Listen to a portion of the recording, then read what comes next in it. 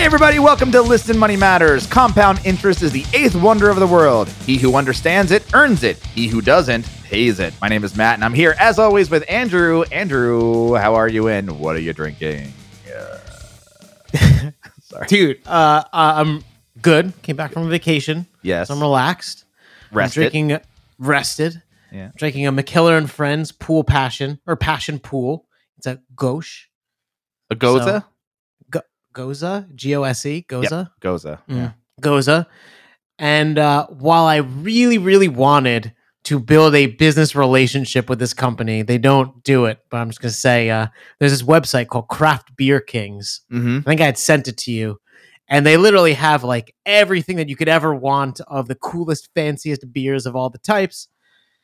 And they won't pay me to talk about them, but I can't not talk about them. Because, yeah. Yeah, I mean, you know me. Like, if they will pay me, I will. Yeah, you will take. Sure Yes, sure. You know, but I got this and a bunch of other super cool beers. I'm just really excited. Nice. Yeah, and it's delicious. Good. What's up with you? Things are good. I'm drinking a beer from our good friend Robert, who sent us a box of American Solera and Prairie Artisan Ales. I am drinking the American Solera Movement and Color Member Blend, a Fodor Ale re-fermented with grapes. So it is. It kind of looks like wine. Oh shit, it does. Yeah. And so we actually both have fruit infused drinks. That's true. Yeah. And yeah, this is a member blend. So this is from 2018. Oh wow. Pretty hard to get, I would imagine. So thank you very much, Robert. Appreciate it. And I'll tell you what, destroy those IPAs that he sent us. Just so good, dude. We were talking about them last night again. Even though I'd already had them, I'm like, oh, that friggin' Jam Skate. So good. Anyway, our catchphrase today came from the one and only, our good friend and friend of the show, listener, Albert Einstein. That's also, can you send in some catchphrases, please, guys? Yeah, please. You don't mind? Anyone out there who's listening, we could certainly use some catchphrases because Albert Einstein's not really pumping them out anymore. So, thank you. So appreciate that. So today we're talking about leveraging the time value of money and how $1 today isn't the same as $1 tomorrow. So I'm hoping that the $1 today is worth less than $1 tomorrow. I literally couldn't have paid you, and I don't pay you. No, but I could have paid you to say something better because $1 today is actually worth more than $1 tomorrow. I mean, that's why Wimpy, he would gladly pay you for a hamburger on Tuesday for a hamburger today. No? I don't know. Popeye reference? No? Okay. No. But so $1 today is worth more than $1 tomorrow. And it's like the most fundamental underpinning of personal finance that I think we've talked around a lot, but haven't really like discussed why. What you just said, $1 today is worth more than $1 tomorrow. Yes. Okay. And you said you were pretty sure that $1 today is worth less than $1 tomorrow. Yes. Which, given that belief, you would make a ton of poor decisions. Well, does that just mean that the dollar, if I take $1 today and put it in an account that earns interest, then that dollar is worth more tomorrow than if I just got $1 tomorrow? Well, what it means is a bird in the hand is worth two in the bush. That's sexual, and I don't like it. Not that kind of bush. Oh, okay, not that kind of the music or band. bird. Oh, so Gavin Rossdale. The idea is like if you actually caught a bird, there could be 100 birds in the bush. Doesn't matter. You actually got the bird, right? I mean, that's kind of I guess, and metaphor. There's actually like math behind this. All right, so explain to me the time value of money. What is this? So there are three core concepts that underpin this, and literally every decision related to money comes back to the time value of money. And I think if you understand this and why, then you will just make better decisions. So one, money is subject to inflation. And we did an awesome episode on inflation. Gonna not go deep on it, but basically every year the government, doesn't matter what country you're from, the government prints money. And so as there's more money in supply, it is worth less. And so if you just had $1 in your hand and you just kept it in your hand for a year, in the next year, your hand would be super chapped, and it would And be dry. you'd be able to buy less with the dollar than you were. Because there's just more dollars in existence. Right. And inflation means prices go up. So, the dollar will buy less. So Okay. that's the first thing. The second thing is that a dollar put to work can earn over time. And we know this by investing, Sure.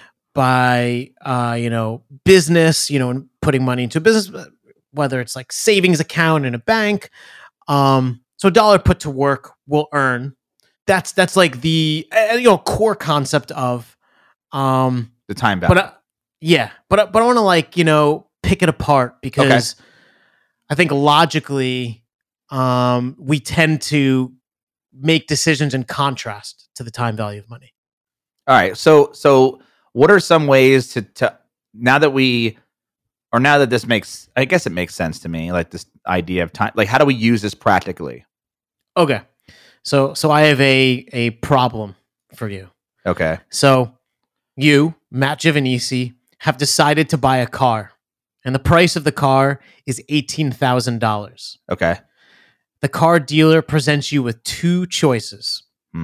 Choice one, purchase the car for cash and receive $2,000 instant rebate. Your out-of-pocket expense then is $16,000, Okay. right? Because it's $8,000 minus the two you got. That's choice one. Mhm. Choice two is purchase the car for $18,000 with 0% interest, 36-month loan, and monthly payments.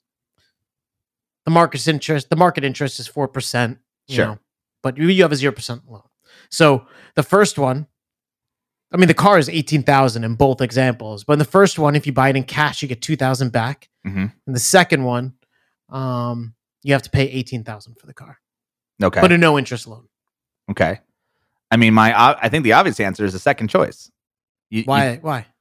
Well, if there's no interest, take someone else's money to pay for the car, and then the cash that you would have, like that $16,000 that you are now that would be gone if you have that cash on hand and you stuck that into just a 2% savings account. You're making 2% and on that cash that you currently have, and you're not, and that cash is still yours, versus the car where if it's 0% interest, then you're not really losing anything. So essentially, yes, right? Because you can make your monthly payments of, about like $500 for 36 months, pay it off in time. And the thing is, you could use car becomes that yours money too, right? What? The car becomes yours. The car is yours. And then you could use that money to do other things. And I think like it was rather obvious given the conversation to choose B. Sure. You're a smart man. But most people will often choose A. Why? And because the car costs less.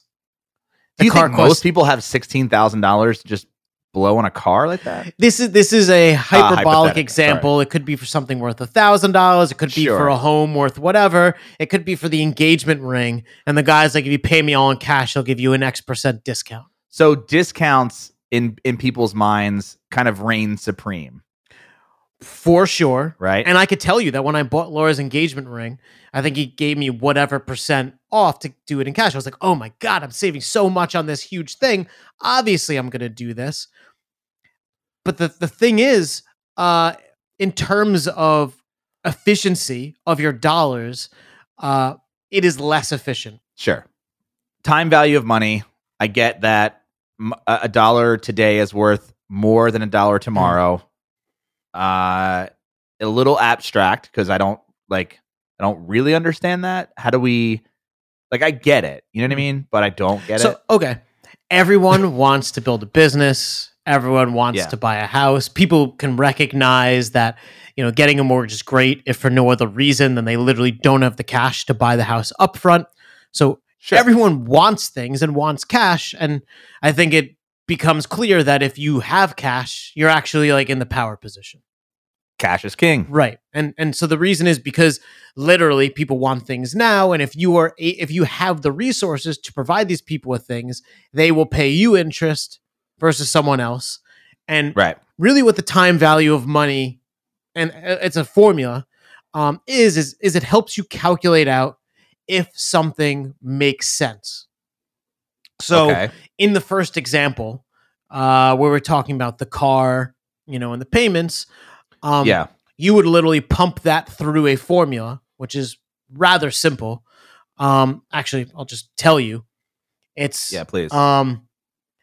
basically the price divided by 1 plus the interest rate to n, where n is like how long. So, for example, if you wanted to calculate the future value of money, and this home was $100,000, you put $100,000 divided by the interest rate. So, say it's 4%, but it's 1 plus 4% because you want it to be increasing, right?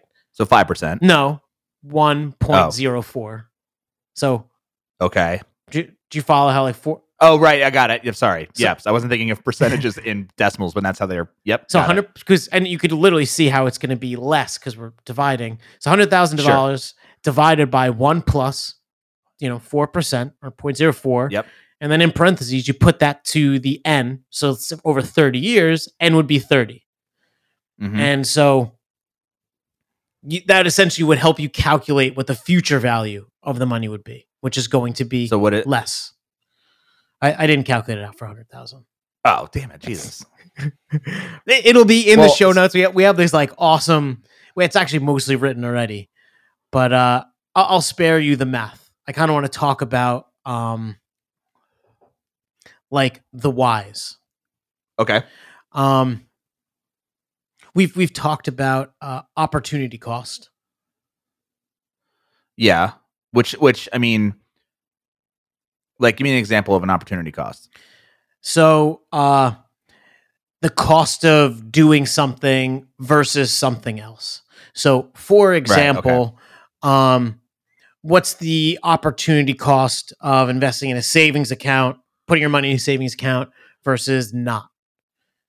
Right. And basically just figuring out, and I mean, What that is. It's rather obvious. 2%. if you do a high interest savings account, online savings account, you'd lose whatever that calculation would end up being. And there's also risk involved. Sure. It. And so if you're put into a savings account, maybe it like cancels out inflation, and so you kind of just keep your money in like stasis, which we know from the show is shitty. But then you go and you put it in the stock market, and it's going to grow much faster, but there are risks associated with that. Yep. And so it's essentially a formula to help you figure that out. Right. And with time value of money being the underpinnings of why. Okay. So how do we use this to our advantage? So when it comes to buying things, if you were to put it on your credit card, obviously it's going to be worth less. It's going to be expensive. And so the idea... If you don't pay your credit card off every month. Right. And yes, if you could float it for 30 days and, the way that you buy things, the way that I buy things, the credit card's kind of like this revolving door. You put it on the credit card, and when the payments due, you pay it, and you pay no interest. It's just actually just for me, it's more of a safety mechanism than it is anything else. Because it's like, if I had the choice to use cash or a debit card versus a credit card, the credit card is just a safer means of money because it's not my money I'm spending. And there you go. Like the reason is the time value of money, essentially, because you get to keep all of your cash, put all of the risk on the credit card. It obviously is not that great of a difference because we're talking about 30 days, which is a short period of time, but it's that concept, like at scale. At scale, right? Larger time frames, right? Okay, so what is something that I can do today that would basically follow these principle of the time value? Like what I don't understand is the time value. What is the value? Like, what am I looking at? Like, how do I make decisions based on this principle? Like, I don't know what to do here. Okay, this is how you would use it. So, if I were to offer you $1,000 today, or $1,000 in 5 years, I mean, like, it's obvious you would just say, like, give me it today. Give me the money. right? Yeah, I want it now. But if I was to offer you $1,000 now, or $1,250 in 5 years, like which would you take? Wait, say that again with the numbers $1,000 today today. versus $1,250 in 5 years, which would you take? $1,000 today. Why? Because I feel like I could do more with that myself than that money. I feel like I could take that $1,000 and put it towards some sort of business expense that would actually make me, probably 10 times more of that. Or I could put that in the scenario that I provided, and I think often people don't have this business they could just put the money into or something they could just multiply to some ridiculous degree. You have to be able to choose which option you want. But let me ask this. If you're saying $1,000 today versus $1,250, right? $1,250 in 5 years. If I were to put that $1,000 in a Betterment account, there is risk, but in 10 years, I should be able to double that. 5 years. And I should be able to double that 1,000 in 10 years, though. Fine, but we're talking about 5 years. Oh, all right. Well, the point being is that. But then you're right. Okay, well then shouldn't it be at 1,500 then? Well, yeah, and I guess the whole thing is like it doesn't seem like that much more. And actually, if you took $1,000 and invested it for 5% over 5 years, it's worth like $1,276. And so, if we pose a scenario again, would you pick 1,000 today or 1,300 in 5 years? Well, then it's guaranteed at 1,300 in 5 years. Well, and then it'll be better than what you would earn at 5% if that was the best you could do. And in real life, that's more likely what you're choosing between. It's not like take $1,000 now or multiply it by 50 in 5 years, like what and so, there's often bonus structures that are set up or sales commissions and things that are pulled and twisted in certain ways that are on the face confusing. But I think that if you just did some really basic calculations, you'd be able to tell what the better deal was. But how do you do that? Like, I'm not a math guy. I know I like math, and math is, great. And I feel like math is very comforting. Math is always the great comforter. If you're stressed out about money, sit down and do the math. If you're stressed out about a business, sit down and do the math. It's actually it's pretty eye-opening and clarifying. Okay, let's take this scenario, right? But you keep giving me this fake money. I want to know what I'm doing with my real money. Yeah. Give me, you know what I mean? Well, I mean, look, we're literally going to talk about this in the next episode we record, things that you put your money in. And we've talked a lot about putting in Betterment or Fundrise or, this whole slew of options. But, maybe the question is not put it under my mattress or put it in Betterment. Maybe the question is Betterment or Fundrise, right? Right. Or Betterment or the total stock market fund or, or a whole slew of, do I accept the RSUs in my company and they're going to give me more money in compensation versus a cash bonus. And so it's just kind of sussing out where the value. But how do you so if you're not a math person, and I'm sure for the most part, let's be honest, are we all excited to do math in our head every once in a while? I'll tell you how to do it on a calculator. So easy.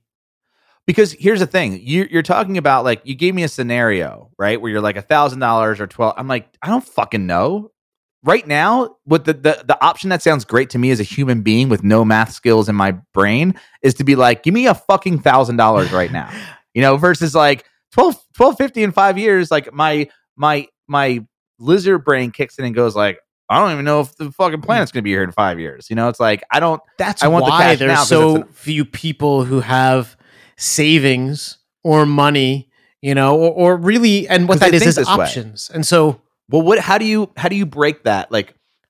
Check this out. This is what you do. So 5%, we can agree is 0.05 on a calculator.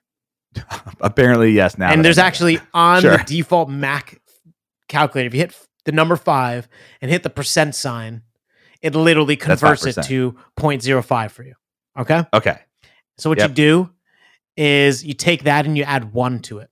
because then you're adding Okay. 100%, right? So 1.05. 1.05. And so if you want to take, let's say you're going to earn 5% a year. So you take this $1,000, you multiply it Mhm. by 1.05 and you hit equals, and then you're at 1,050. You hit equals again. Now we're 2 years in and you're at $1,102.50. And it equals again. And you keep hitting equals.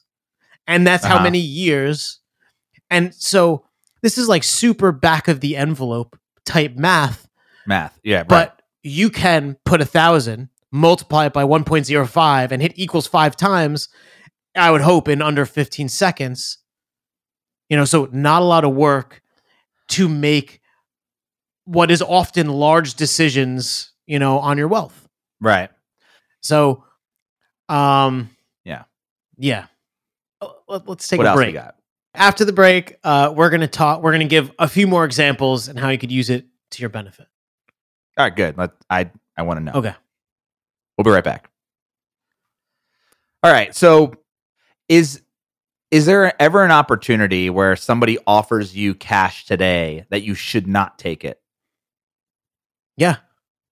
Because what this sounds like to me is like, well, if I am as a human being, if I'm guaranteed to make, obviously everyone listening and us, we know that we can make 5% on our money just by sticking it into some sort of an account, right? Like a Betterment or a Vanguard fund or whatever. Wealthfront, just name your insert robo-advisor here. We know that, right? Obviously there's inherent risk in doing those things, right? And same with like a business, it's even more riskier. Shouldn't we always take the cash now? No. Because we invest. No. But my point is like you gave me the example in the beginning of like the car buying, right? It's like you can, you're going to save $2,000 if you buy it all in cash. Do you want me to give you a car example? I think I'm following now. It's like no, the second option B, means that you have more cash and you know that you can make 5% on that cash.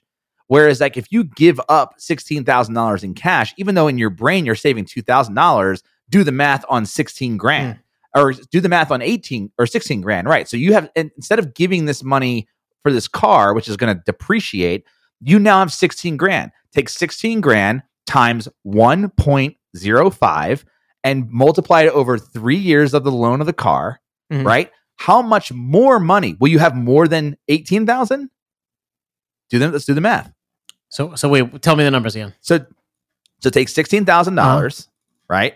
Times 1.05. And how many years is this? 3 times. 1, 36 2, months. 3. So you'd have $18,522.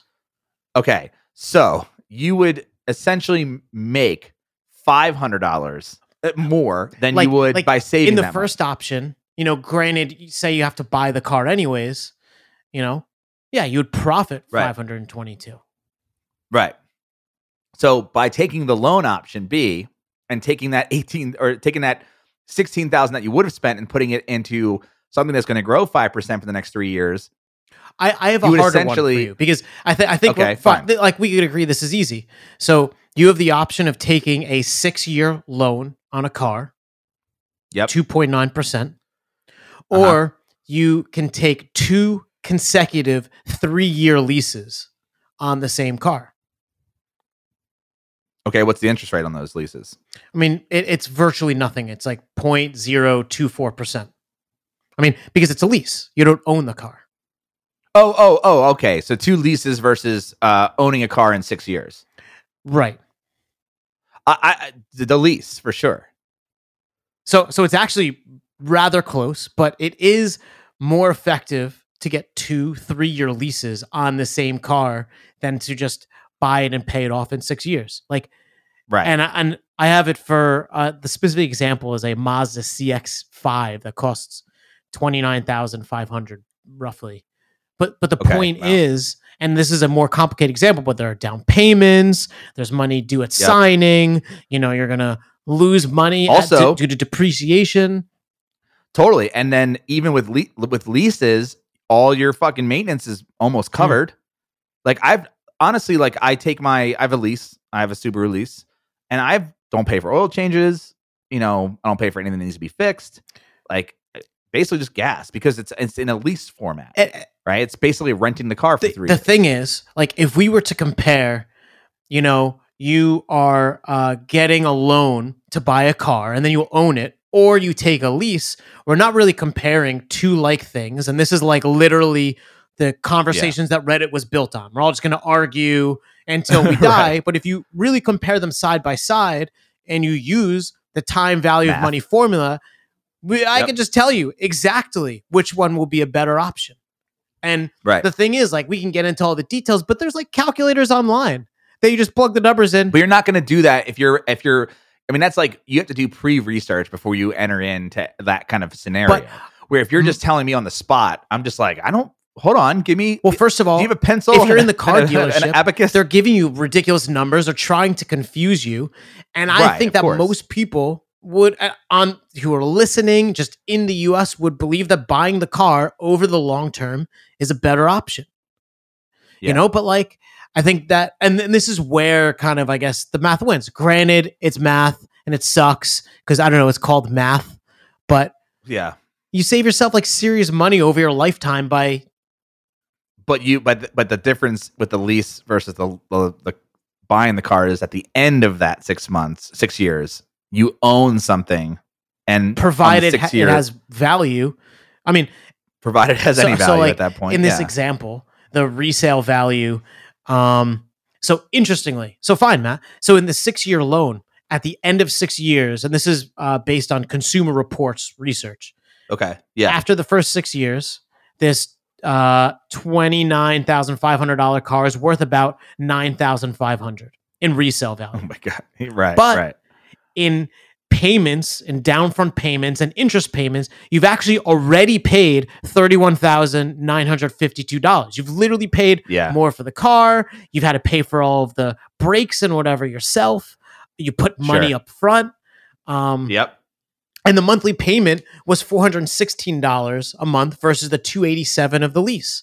And we already know that the money today in your pocket to put towards other purposes is worth more. And, as you kind of flesh it out, fine, you could resell the car for $9,500, but it's still worth less in terms of total dollars. Yeah. So what are we learning here? What do you think is the big takeaway from all of this?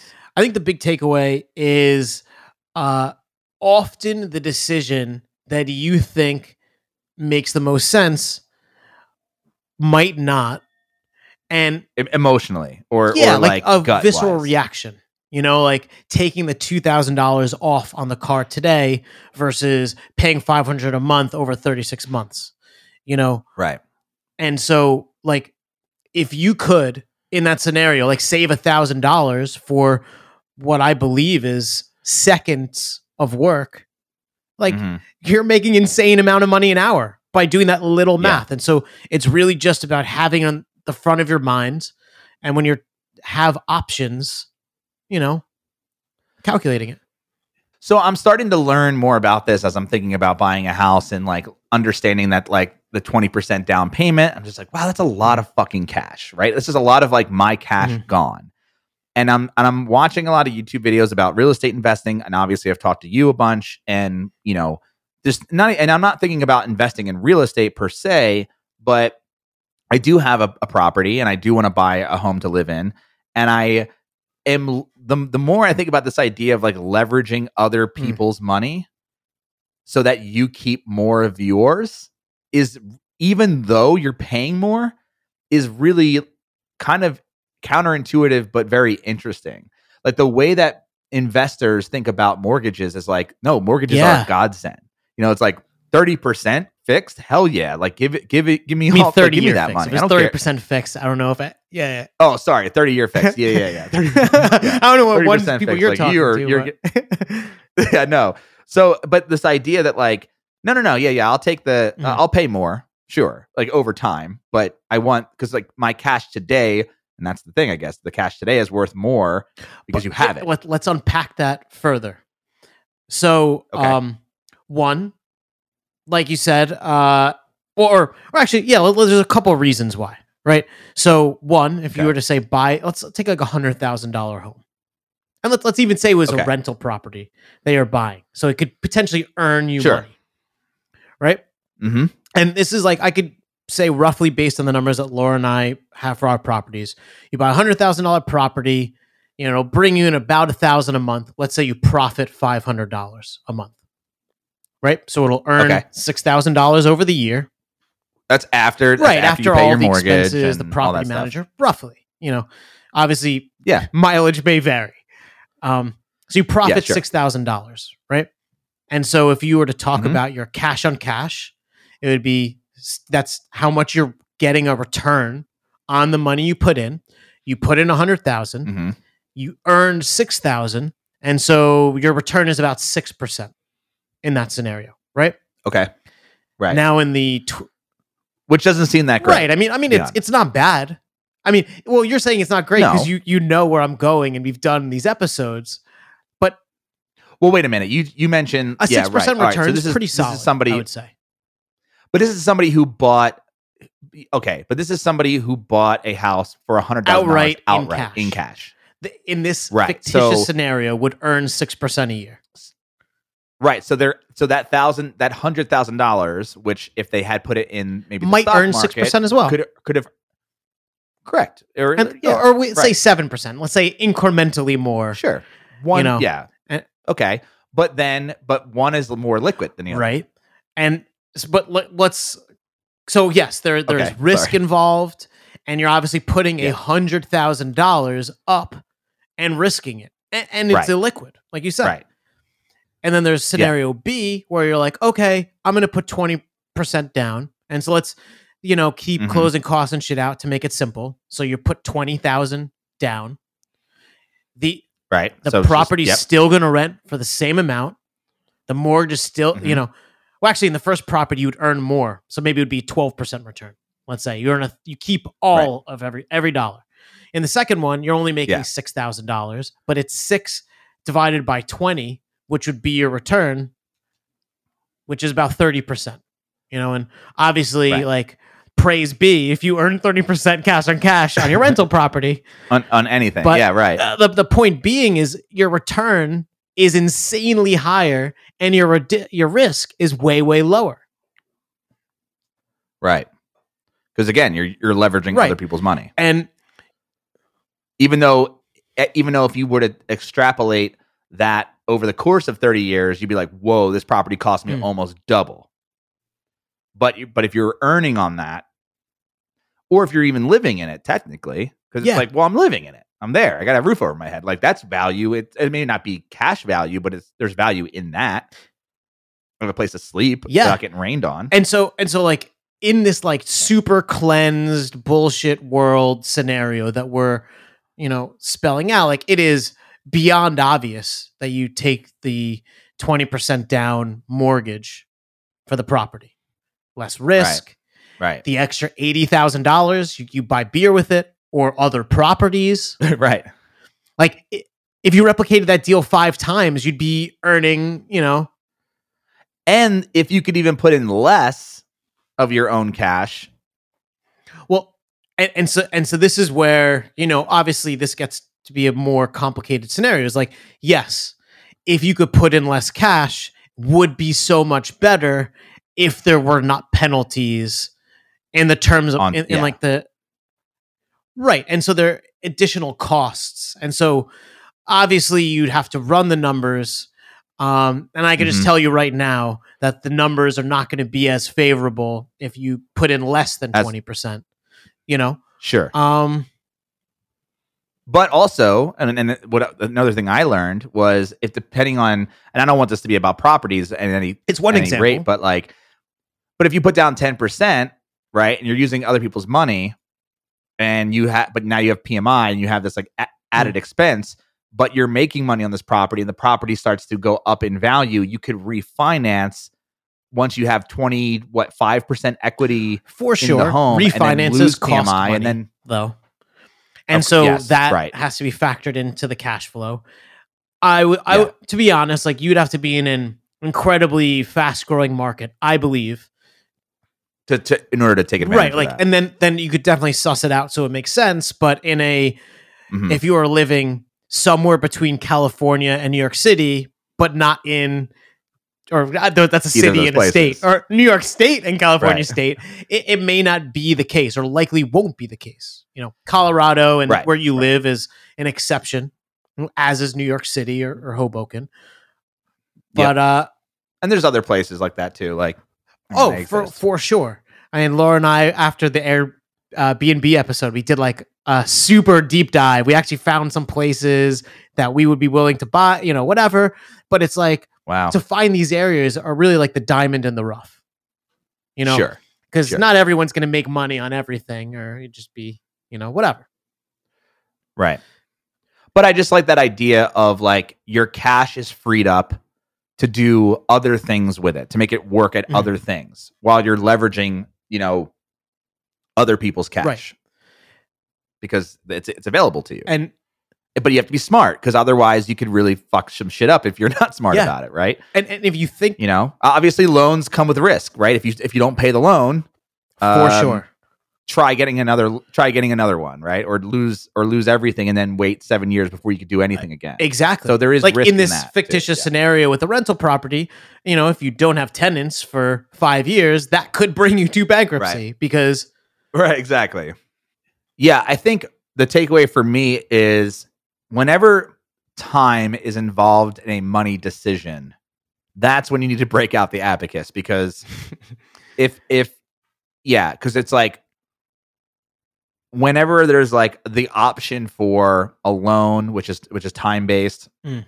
or credit that's time based, or anything that has like a time element to your purchase or your investing or anything, it's worth doing the math on those years, those days, whatever time works in, because you might end up either paying more money Mm. or paying less money depending on the scenario, right? So if it's like, hey, I want to go buy this homebrew kettle today in cash, Mm. right? It's like, okay, well, there's no time value on that right now, because the option is I want that thing, I'm going to own that thing, right? right. I could sit there and say, well, And it's or a if I had small the amount cat- of money, you know, it A may small not amount of even money. be worth figuring. But what if they offered a financial option, like Mm. financing option, which they actually do, right? They in the homebrewing world. Now it's like, well, I have two options. So there's a time option presented to me. So now it's time for me to go sit down, take out a calculator, and do the math. Oh, Is it worth? I have the perfect example in that. So Okay. the iPhone, if you can Yeah. buy it outright from Apple, or you could pay Apple monthly for Yep. the iPhone, and they don't charge you any interest. And so you could pay, you know, $1,000 whatever dollars for the phone, or you could pay like, I don't know, it's like 40 some odd a month. Mhm. And then you got to keep all of that money, right? Yep. The You get a new payments phone every- are automated. Yep, new phone every year. New phone, and that even doesn't matter, because the point is then you keep that money and you could invest it in betterment or whatever. Right. And so For that month, yeah. and you know, the amount of money that you might save is not this enormous thing that's going to change your life, but like that decision or the home brewing equipment, whatever, like at scale is like how you Yeah. really pull the most value out of your spending, or just, you know, the money you make. But here's the thing: Mm. even though that iPhone example, which is a great example because it's more relevant, I guess, than the homebrewing equipment, but and that's what I do. We both are on the payment plan, where it's basically like we are leasing some sort of device from them, Mm. right? And provided you're going to have a smartphone for the rest of your life, which I imagine you will, Yes, you know, it's right. So it's a utility too. Mm. Like I'm paying for the nice ass phone and the utility for it, but ultimately, I guess I lost my thought. But basically, it's like if you pay $1,000 for a phone, like that's $1,000 gone, where I'm only paying $40 a month, but I am paying forever. You could essentially have that phone for, 3 years, and I will have paid more than you, but I have the latest phone. I am not dealing with all of the maintenance issues. I'm not dealing with this, like, you don't have to worry about weird- selling it, whatever. And weird little tiny things. that people don't really think about. For me personally, I tend to leverage things like that because of ease. The reason I look, they try to make it as easy as possible. That the reason they did is they want more people to buy the expensive phones. Right. But if you were to, and like we could pretty much, for one, they don't charge you interest, so the cost is actually equal, regardless. Right. Well, depending on how long you keep the phone, right? If you Right. never upgrade, But if you never upgrade, then you're an idiot, let's right? say, and we could do, and I don't have the numbers, but you say like you replace your phone every 4 years, and you're like, well, then I should buy it outright. And Right. I would say if you paid monthly and invested the remainder over those 4 I years, see what you'd you're saying. probably Yeah. have more still. Yeah, You would actually yeah. make more money getting a new phone every 2 years than you would keeping it, holding it, putting it in an OtterBox, and then trying to hawk it on eBay. And that's a lot Right. more work. And so, I think viscerally, we want to just buy the phone because then we own the phone, and I don't know, then you could just break it in half if you want. It feels cheaper. Right. But it's not. It feels cheaper. Right. And so that's kind of, and I'm so glad you brought up the thing because I actually didn't think of the iPhone example until the last whatever. But Right. it's like making that decision every day or every time you're posed with it over the course of your life, and that's how you become rich, or one of the million things you do to build wealth. And it's deciding to borrow and leverage. Leverage Use is really the someone key. else's resources, when they are cheaper than your own. Because the dollar bill that you have today is worth more than the dollar bill. It's worth you'll have. $2 bills in the bush. $2 bills in the bush. You got to find that bush, baby. You got to find that bush. That's right. Is there anything else we think we should cover? I think that's it. We did an iPhone example and a car example. That should be like every episode. Yeah. Everything else can be edited out. That's Thank you. right. All right. If you missed anything, we'll have everything in the show notes. Of course, there's actually quite a bit of show notes on this topic. Yes? Yeah. There's already an article. I mean, by the time you get there, it's going to be pretty wicked. He said wicked, guys, and he's not even from Boston. So you can either check your preferred podcast app, or you can visit listenmoneymatters.com/show to find it. Please subscribe wherever you normally listen to podcasts, and tell your friends about us. Please point them to your favorite episodes, and hopefully they'll become a subscriber. The show will grow, and we'll be able to, make money, take that money, invest it, and not, buy a car outright. Yeah. We promise not to do that. Please don't. Please don't. If you have unless you like cars, unless you're a toy guy. Well, you should listen to the next episode then. Hey. We're talking about that. Okay. If you have any questions or topics you'd like us to talk about, email us, listenmoneymatters@gmail.com. And of course, all the tools and resources that we normally mention on this show are available at listenmoneymatters.com/toolbox. All right, that's it. Later, Andrew. Later, dude.